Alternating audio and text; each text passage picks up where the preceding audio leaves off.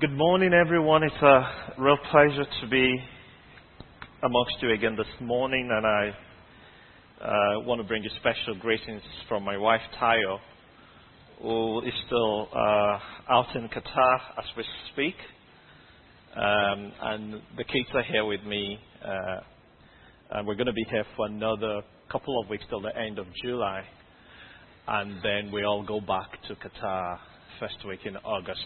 And that will be me gone then, yeah. So, can I? Hello? Hello? Can I get some water, please? Yeah, so that will be me gone then. But this morning, I was just been thinking and praying, and there have been a few things on my heart that I've just been walking through, and in terms of as I'm looking at my journey and where we are as a family, looking at the Church of God and where we are, and looking at the purposes of God and what God is doing amongst us. Thank you. What God is doing amongst us. I'm not sure what I'm doing. Yeah. And what God is doing amongst us. I'm thinking this is probably my last preach before I sort of go away to Qatar finally. Trusting God that there will be many more opportunities to come back and visit. So I was really praying about that and kind of trying to, really asking God to give me something for His people. And something to kind of lift something quite significant, and I've been praying into that.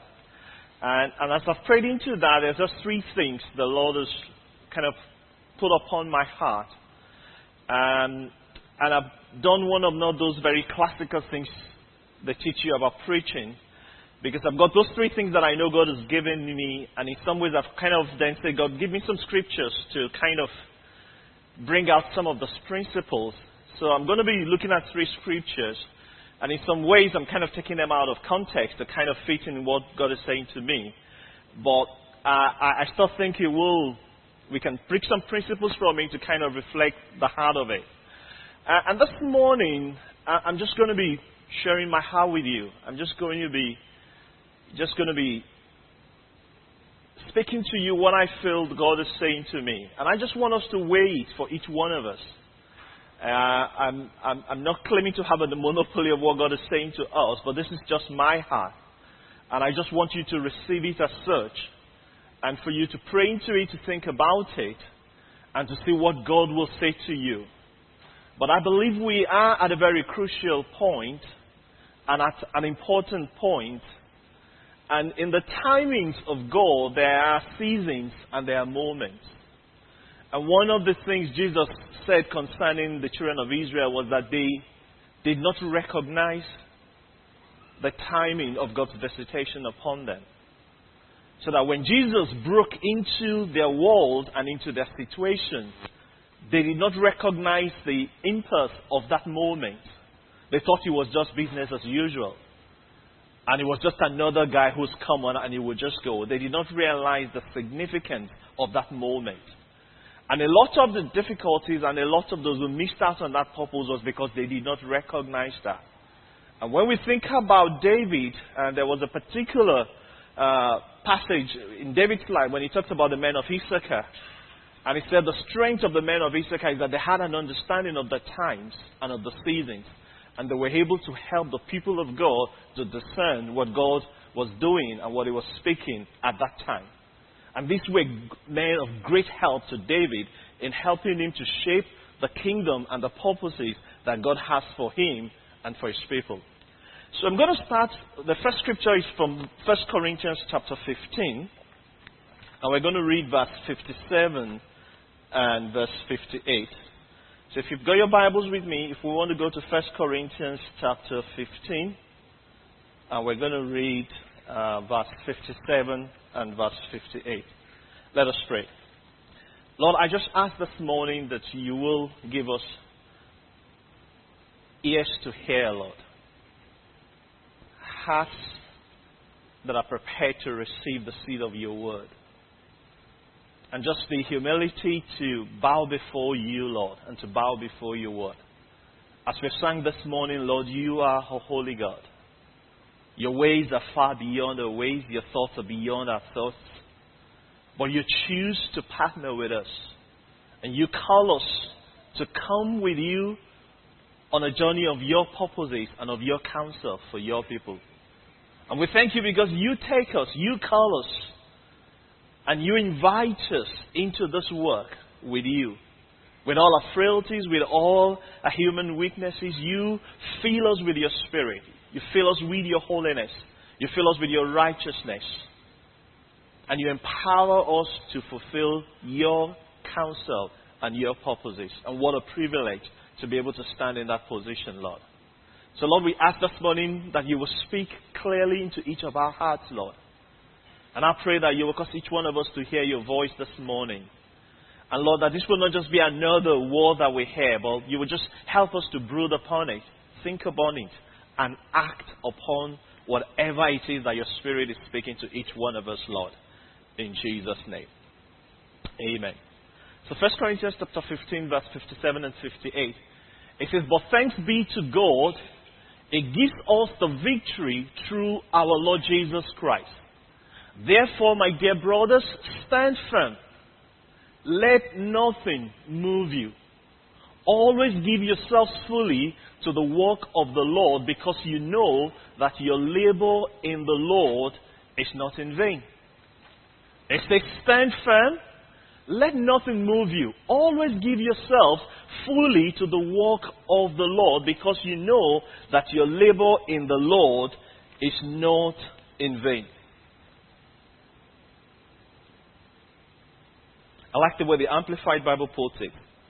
It says, "Therefore, my beloved brethren, be firm, steadfast, immovable, always abounding in the work of the Lord, always being superior, excelling, doing more than enough in the service of the Lord, knowing and being continually aware that your labor in the Lord is not futile. It is never wasted or to no purpose." It says, knowing and being continually aware. So not just know it, but stay and settle in that consistency. Let there be a continuity of awareness that your labor in the Lord, your work in the Lord, your service for the Lord, doing that more than enough in service for Him, for His kingdom, for His people, for His purposes, knowing that they are never futile and they are never in vain. And so I just really want to acknowledge and thank as many of us who are in that place and in that season of our lives, that we know that we have laid our hands on the plow, and by the help and the grace of God, we've not looked back. We've put our hands upon that plow, and we've continued to give ourselves to the work of God, to the call of God, and to the service of God upon our lives, irrespective of the situations and the challenges that have accosted us. But we have put our hands on the plow. And we can declare, like the scripture says, we are not of them that look back. We have been able to put our hands on the plow, and we have been able to apply ourselves to that work. We're laboring for His kingdom. We're laboring for His purposes. At personal cost, at great tragedy, at great cost to us, to our persons, to our time, to our families, whatever it is. But we have, by the grace of God, been able to put our hands on that plow and not looked back. No matter the winds, no matter the storms, no matter the rains, no matter the challenges, by the grace of God, our hand is on the plow and we're pressing it. This morning, the Lord wants to acknowledge you. And I think it's so pertinent when we think about our final year students. And the Lord is saying, this 3 years in Durham, you've given yourself to Him and you've given yourself to His service. You've sown yourself and blessed the people of God, and it's time to move on. He says, that labor in the Lord is never in vain.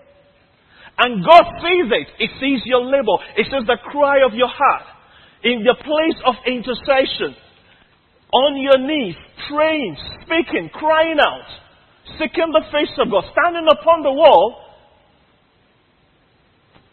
crying out on behalf of God's people, as an intercessor, as a watchman over the people of God, crying out in the hidden places, laying hold of God and asking that God will cause His glory and His beauty to shine. When you've pressed on, come alongside the brethren in your encouragement, in holding the hands, in strengthening the feeble knees, in reaching out in love, in reaching out in compassion, in reaching out in grace, being an example of the believer, coming alongside, making it happen for others, even when it looks like it's not happening for you, but you're still pressing on. Scripture says, He is not unfaithful. He is not unfaithful. He is a rewarder of those who diligently seek Him. And the encouragement to you this morning is stand firm. Stand firm. Be immovable. Be given explicitly, single-mindedly to the service and the pursuit of His kingdom and His purposes. Because in all of these, none of your labor in the Lord is futile. None of it is wasted. None of it is in vain. And the one who has called you, the one who sees the cry of your heart, the one who sees in secret, in due season, if you fail not, there will be a blessing. There will be an outbreak. There will be a reward for every labor that you've given in the service of your master. Remember, Jesus said at the time when He comes, He looks to them and says, "Well done, thou faithful servant. You have been faithful in that which has been committed into your hands. Go forth into the joy of your heavenly Father." So life may throw challenges at us. Things may happen. But thank God for the grace to put our hands upon that plow and not to look back. And Paul, as he was writing to the Corinthian church, was giving them that charge again and said, "My brethren, this is great. This is awesome. This is marvelous. That you have been able to lay hold of the grace of God to see the manifestations of this truth in your life. Like Jesus, you've been able to fix your eyes looking at the glory that is set before you. Therefore, enduring the cross. Not counting the cost. Why? Because you see the glory ahead. And it is a grace to be able to stand in that place and to be able to walk that path and to be able to lay hold of the call and the glory of God. Paul says, "I thank God because I have run the race. I have fought the good fight. And henceforth there is laid up for me a crown of righteousness." A crown of righteousness is laid forth for me because what? I have fought the good fight of faith. And we are called to fight. And as you're fighting, God says, "I see your tenacity. I see your heart. I see your desire. I see your heart and the cry of your heart, and I recognize that. And I reward that. And the reward is coming, not just in this life, but also in the life that is to come. But He says, nobody who has left any of these things for me will lose their reward. So the first church I want to leave with us, as many of us who have found ourselves in that place, and that's where we are, let's be firm.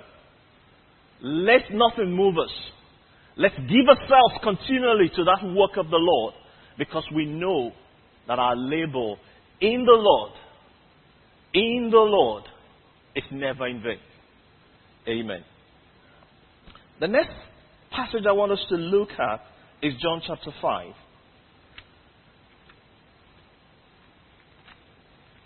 And I want us to read verse 1 to 9. And when we were doing the series, I can't remember who actually preached this, but I think it might have been Keith, actually. Was it Keith? Yeah, it was preaching there. And as I was listening to that message, I thought the Lord began to stir my heart. And interestingly, somebody else from the congregation came and spoke to me afterwards, a word that God had given them. Unfortunately, they're not here today. I was hoping we could bring it together. And suddenly they lined up together. And I thought there was something there that God wanted to speak to us about. I'm going to read that. It says sometime later, Jesus went up to Jerusalem for a feast of the Jews. Now there is in Jerusalem near the sheep gate a pool, which in Aramaic is called Bethsaida, and which is surrounded by 4 covered colonnades. Here, a great number of disabled people used to lie, the blind, the lame, the paralyzed. It's a footnote. One who was there had been an invalid for 38 years. Next place. When Jesus saw him lying there and learned that he had been in this condition for a long time, he asked him, "Do you want to get well?" "Sir," the invalid replied, "I have no one to help me into the pool when the water is stirred. While I am trying to get in, someone else goes down ahead of me." Jesus said to him, "Get up, pick up your mat, and walk." Verse 9. At once the man was cured. He picked up his mat and walked. The day on which this took place was a Sabbath. I had my Bible with me that morning, the same Bible, the Amplified Bible by Joyce Meyer. And she had an excerpt based on that passage.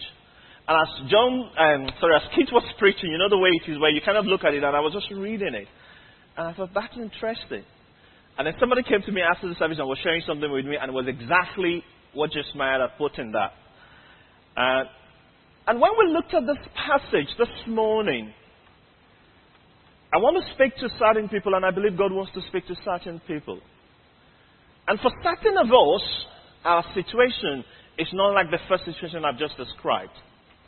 For some of us, we are like this man at the pool who has been struggling with some huge difficulties and challenges in our lives, which have hindered us and prevented us from being able to come into the fullness of all that God has for us. And, you know, when you look at that story, it looks as if Jesus was a bit harsh in his question to that man. How can you meet somebody who has been struggling for 38 years at the place, and the first thing you ask him is, "Do you want to get better?" Because he will look, why will he not want to get better? Of all things to say to him. What an introduction. What a question to ask somebody who has been suffering and struggling for 38 years. And the first thing you say to him is, "Do you want to get better?" And I was thinking about that. But there was something of that passage that really struck my heart. And that sometimes, when God deals with us, and sometimes in the situation of our lives, the way the Lord addresses us and the way He speaks to us might not necessarily be what we want to hear or how we think He should speak to us. But if we're patient and discerning enough, there is a purpose behind what the Lord is trying to achieve. This man has been lying there for a long time. He has tried so many times, and he never seems to be good enough. And there's a sense that he may have lost hope, or he may have just resigned himself to his current situation. All the people that should help him are not helping him to get him into where he needs to be. And yet when Jesus got there, He did not offer that man what we might consider like a sort of any pity at all. It seems to be quite harsh and just a get up.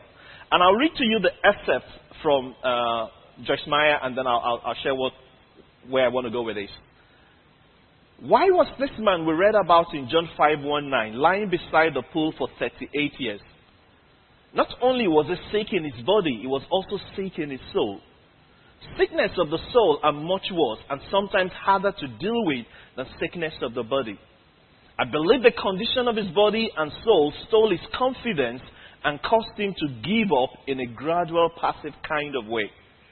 Notice that when Jesus asked the sick man if he was in earnest about getting well, which is the way the translation puts it, it said he had no one to help him get into the pool where he could be healed. Jesus did not stand there and pity the man. Instead, He gave specific instruction. Get up, pick up your bed, and walk. In other words, don't just lie there, do something. Jesus knew self-pity will not deliver the man, so he did not feel sorry for him. He had compassion on him. And that is different from emotional pity. Jesus was not being harsh, hard, or mean. He was trying to set the man free. Self-pity is a major problem. I know because I lived in self-pity for many years. It affected me, my family, and the plan of God for my life. God finally told me that I could be pitiful or I could be powerful. God finally told me I could be pitiful or I could be powerful, but I could not do both. If I wanted to be powerful, I had to give up self-pity. Being sexually abused for approximately 15 years and growing up in a dysfunctional home left me lacking confidence and filled with shame. I wanted to have good things in my life, but I was stuck in emotional torment and despair. Like the man in John 5, Jesus did not give me pity either. Jesus was actually very firm with me, and he applied a lot of tough love, but his refusal to let me wallow in self-pity was a turning point in my life. I am not in the pit any longer. I now have a great life. If you will reject self-pity, actively look to God and do what he instructs you to do, you can have a great life too. The importance of this is not making light of the challenges and the afflictions that we face. But it is about acknowledging the power of Christ to break through into whatever life throws at us, because there is the redemptive power in Christ. If the blood of Christ has lost its power, then it is worthless. And that songwriter says the blood can never lose its power. It does not matter what life throws at us. It does not matter the challenges of life. They cannot stand against the power and the force of the resurrection. It does not matter what the situation is. It does not matter how bad it is. At the cross, Jesus said it is finished. The power of death, ultimately, which is one of the worst things that can happen to us, is broken. The redemptive power of Christ is bigger than whatever situation that man or circumstances or the world can throw at us or has thrown at us, because in the person of Christ and in his redemptive work, there is a release and a setting free for God's people. And so when Jesus came to that man and says, "Do you want to be whole?" it was not a mocking question. It was not a ridiculing question. It was an awakening of a fresh desire and an awakening of a fresh faith. It was an awakening of the realization that maybe it is possible, even after 38 years, to be able to get up from this place and move into a different place. And sometimes self-pity can lock us into that place. Our identity can become the difficulties and the challenges of our lives. Whereas what Jesus wants is not just to leave us with that, but to give us a new identity in him. The rod of shame in Moses' hand, because every time Moses held that rod as a shepherd, reminded him of the glory that he has lost in Egypt. But yet, God transformed that same rod. He did not give him a new rod. That same rod, God transformed it by the power of God to become the rod of his testimony. Moses stood before the Red Sea. That same rod that reminded him of how far he had fallen from the throne of Pharaoh was the same rod that God says, "Throw it down, pick it up." Put life into that same rod that was the shame and the hallmark of all that was wrong and that had befallen him, became the rod of testimony in his hands. And he stood at that river, pointed out that and said, "Pathways." And the Bible says, he gave way.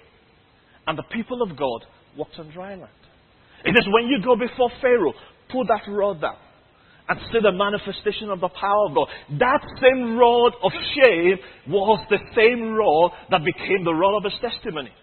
If many of us were doing it, we'll say God will have given him another golden rod, so that when he came before Pharaoh, Pharaoh's rod was 24 karat. God would give him a 32 karat gold frame. No, it was still the same stick. But it wasn't just an ordinary stick.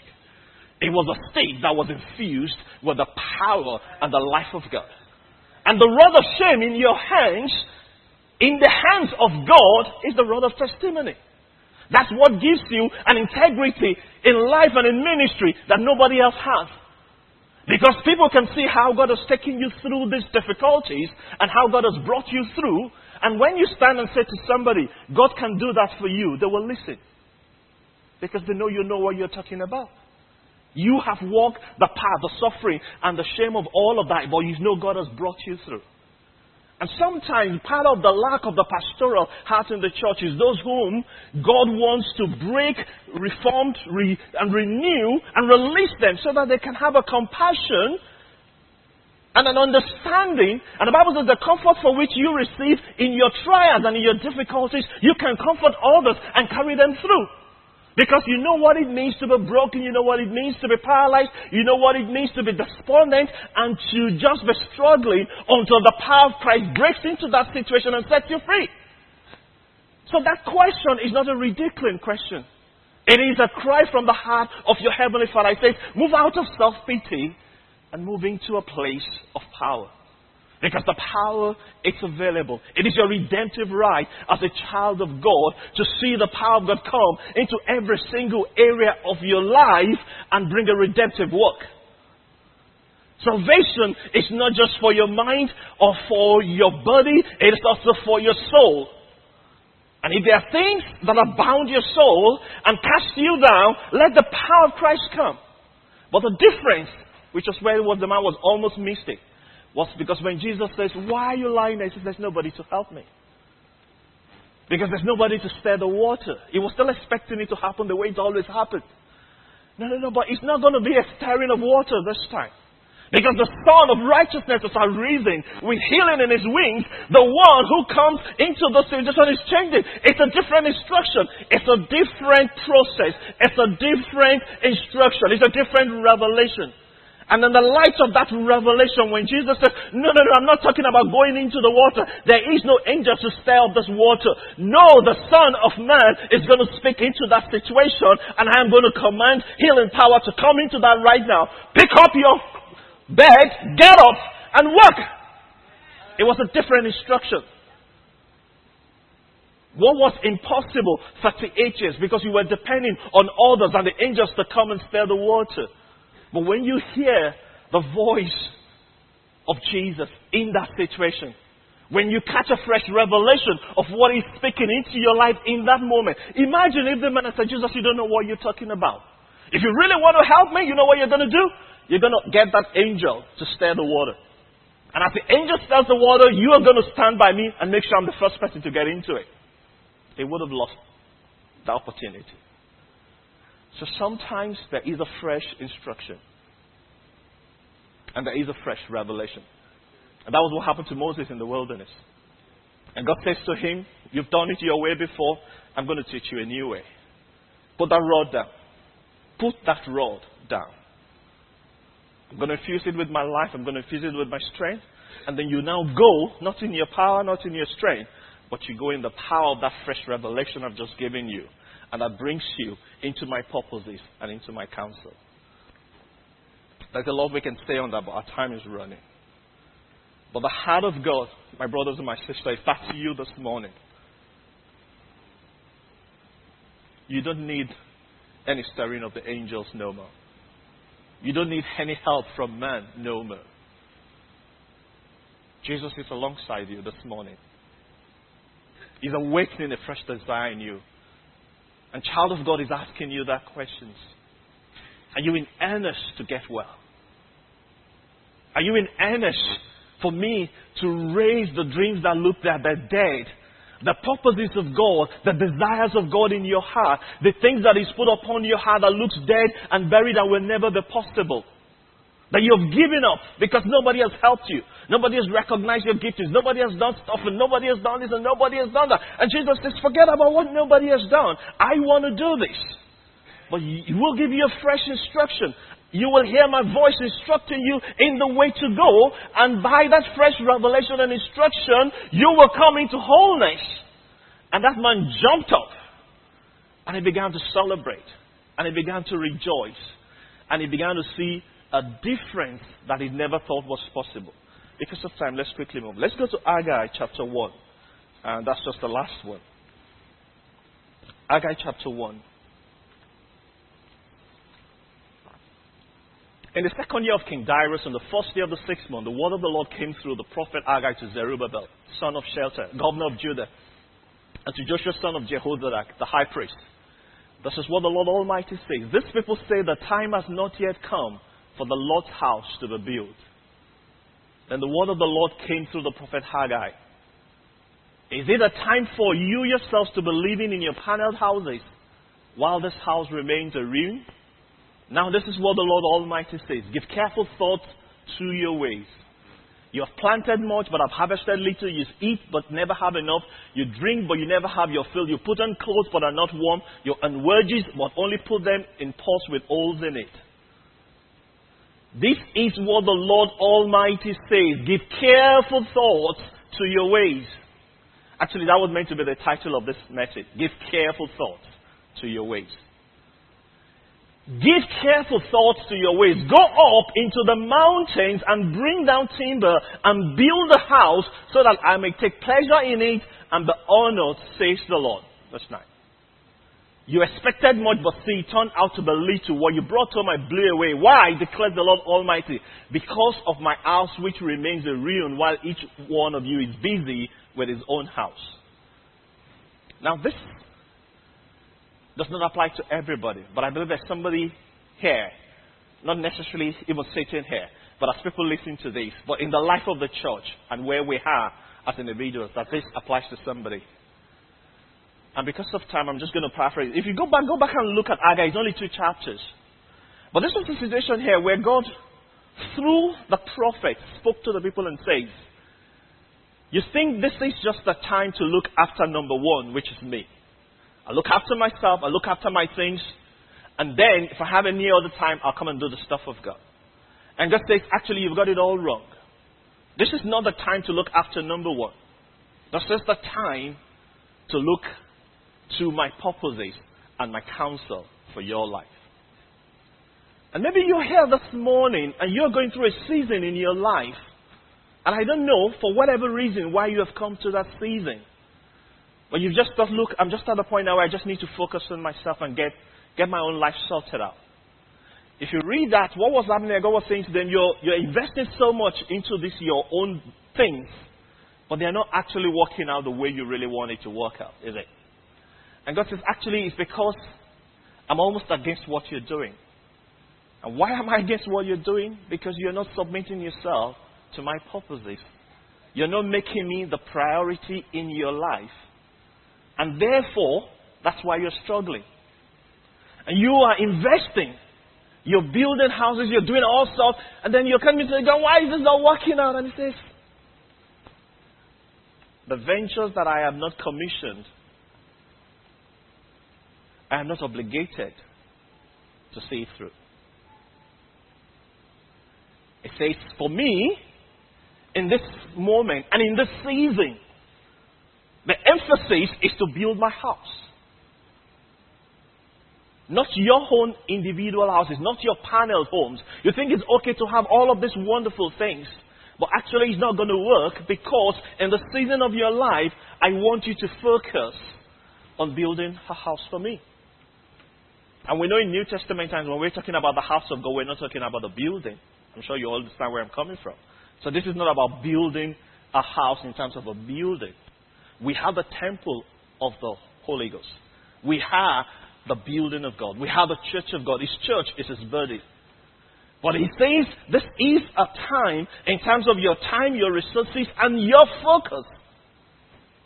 Your priority is seek first the kingdom of God and His righteousness.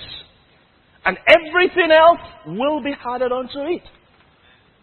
Because anything else apart from that will become futile and will become very frustrating. Because the blessings of God is not in it. And if we look at verse 8 again in that passage, it says, go up into the mountains, bring down timber, build a house. Why? So that I may take pleasure in it and be honored. The Lord wants to take pleasure in His house. My Amplified Bible says, so that I will take pleasure and I will be glorified in it.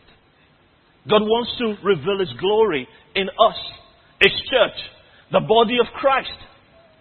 But He says, in us to come to that place, we need a change of mindset. It says, you need to go up the mountains. Go and gather the timber. Almost the same parallel with that John chapter 5. In our mind, this is the way it's going to be done. God says, no, that's not the way it's going to be done. But what else comes? It comes to His people and He gives them a new instruction. It says, in that time, the Spirit of the Lord came upon the prophet, and the prophet said to God's people, this is what you need to do. And it's not what they normally do before. But God says, if you will listen and hearken to this instruction, if you will hear what I am saying to you, and if you will hear it and follow it and do it, I will take pleasure in that which you build, and I will be glorified in it. Is there any greater desire of our heart? Is there any greater desire in your heart than that the works of your hands and the labor of your hands, remember where I started from, will be that which the Lord takes pleasure in and that which gives Him glory? I don't know about you, but that's the cry of my heart. I don't want to do anything if it will not give Him pleasure. I don't want to do anything if it will not bring glory to my God and my King. I don't want to do anything for myself. That would be futile. That will not receive the blessings of 1 Corinthians 15 where we started with. That will just be for myself. No. I don't want to build a house for myself. I want to build a house for His kingdom and for His purposes. Because in seeking first His kingdom and His righteousness, everything else will be added unto me. And the blessings of God will come upon that which we build with the mindset and with the purposes of God. And so there is a fresh instruction coming to God's people through Zerubbabel and through the prophet. And it's saying, actually, it is the time to build. And if that's you this morning, the instruction of the Lord is saying, actually, all of that effort will be wasted if you're not building according to the instructions of God.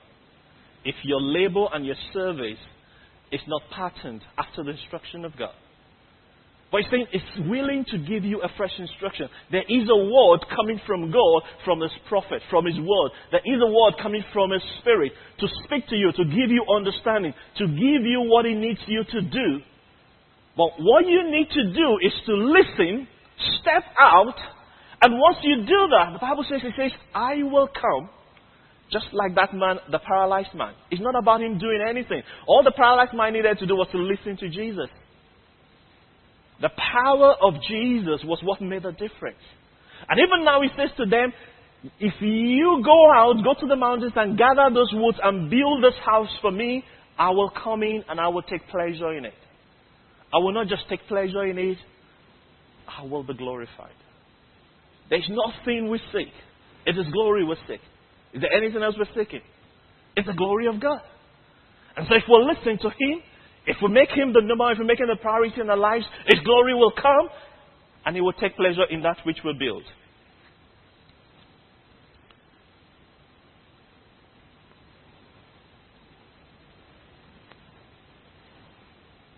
Have men failed you, or ignored you, or cast to your side, or not paid attention to your needs, causing you to remain lame and unwell, and lacking in strength and courage to do what God has called you to do?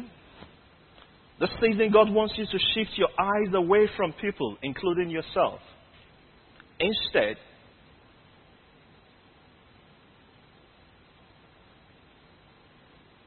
go to the Lord.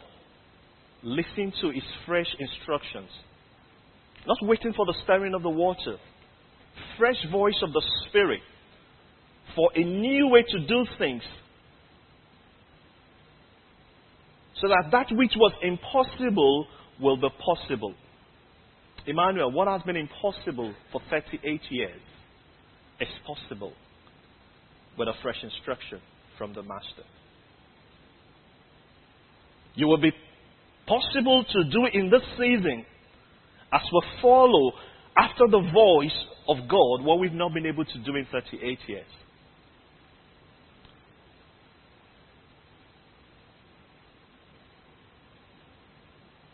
Are we going to follow the voice of experience or the voice of the Spirit? He said to Ezekiel, can these dry bones live again? He answered and says, Lord, only you know that. And then came an instruction from the Lord, which led to a great miracle, a great and vast army of lives restored by the power of the Spirit. Fresh revelation of the Spirit overcame the stagnancy and the impossibility of 38 years. The pain and the sorrow was gone. A new season of praise and glorifying God was born and set forth by the instruction of the Spirit. By the instruction of the Spirit. The impossibility of 38 years was laid to rest, and a new dawn was birthed. A dawn filled with voice of praise and glorifying God in that situation. Brethren, it's not a time to build our own house. It's a time to focus on God.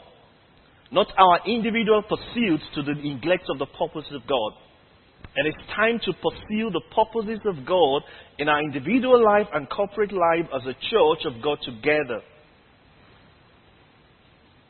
The emphasis in Haggai is the word of the Lord came to his people. The word of the Lord came to. And as they listened to the word of the Lord, something happened. In John 5, it was the same thing. The word of the Lord came to that paralytic man, and something happened.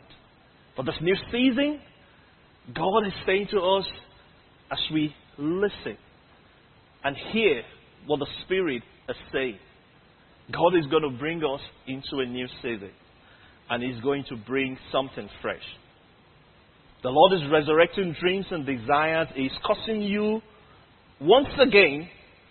If you're willing to see the purposes of God, it does not matter how long you have stayed at the spot where you are or crippled by the situation. The difference is Jesus is addressing and focusing on the situation. It's not dependent on your ability or the help of others, but Jesus is offering you a direct help to move things up. Are we going to listen to the voice of experience, or are we going to listen to the voice of God and walk in obedience to His instruction?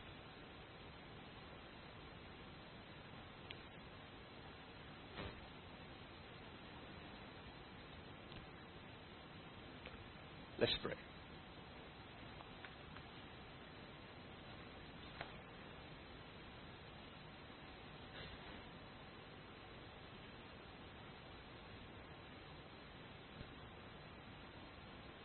This morning, my challenge is about the pursuit of God's purpose for each one of us. I don't know about you, but there are some times when I get overwhelmed by that. And there's sometimes when I'm like that man at the poolside, completely paralyzed by and overwhelmed by the situation before me. And no matter how much I've tried, I just can't seem to be able to get a breakthrough. But then I heard a voice of my Master come through and break through in that situation. And suddenly there's a new strength, there's a new understanding, there's a new revelation. And there's a new way to go about achieving what God wants to do. But all of that is driven by God's agenda. It's driven by the voice of the Spirit. It's driven by my willingness to submit to what God wants to do. Can we have the band back, please? We're going to sing that song, I stand with hands wide and heart abandoned, in horror of him who gave it up. I stand, my soul, Lord, to you surrender. All I have is yours. And as we sing that song, if you would like to respond, just stick to something specific. I will encourage you to maybe come forward. You're not coming to man, but it's just a step of faith and you're responding. I don't know, like I said, I don't know how this message is, what part of this message is hit you, but I trust there's something there. But if that's you this morning, just as a step of faith, if you would just like to just present yourself before the Lord and just respond in your heart to Him. As we worship, I'm just going to leave time for you to come out. Not anybody praying for you, but just to come out as a step of faith. And just speak to the Lord as you're out there. And let's just see what God will do. Let's just trust God. I know we've run out of time, but we'll try and round this up as quickly as we can. Let's do that song, and as we worship, let's do it.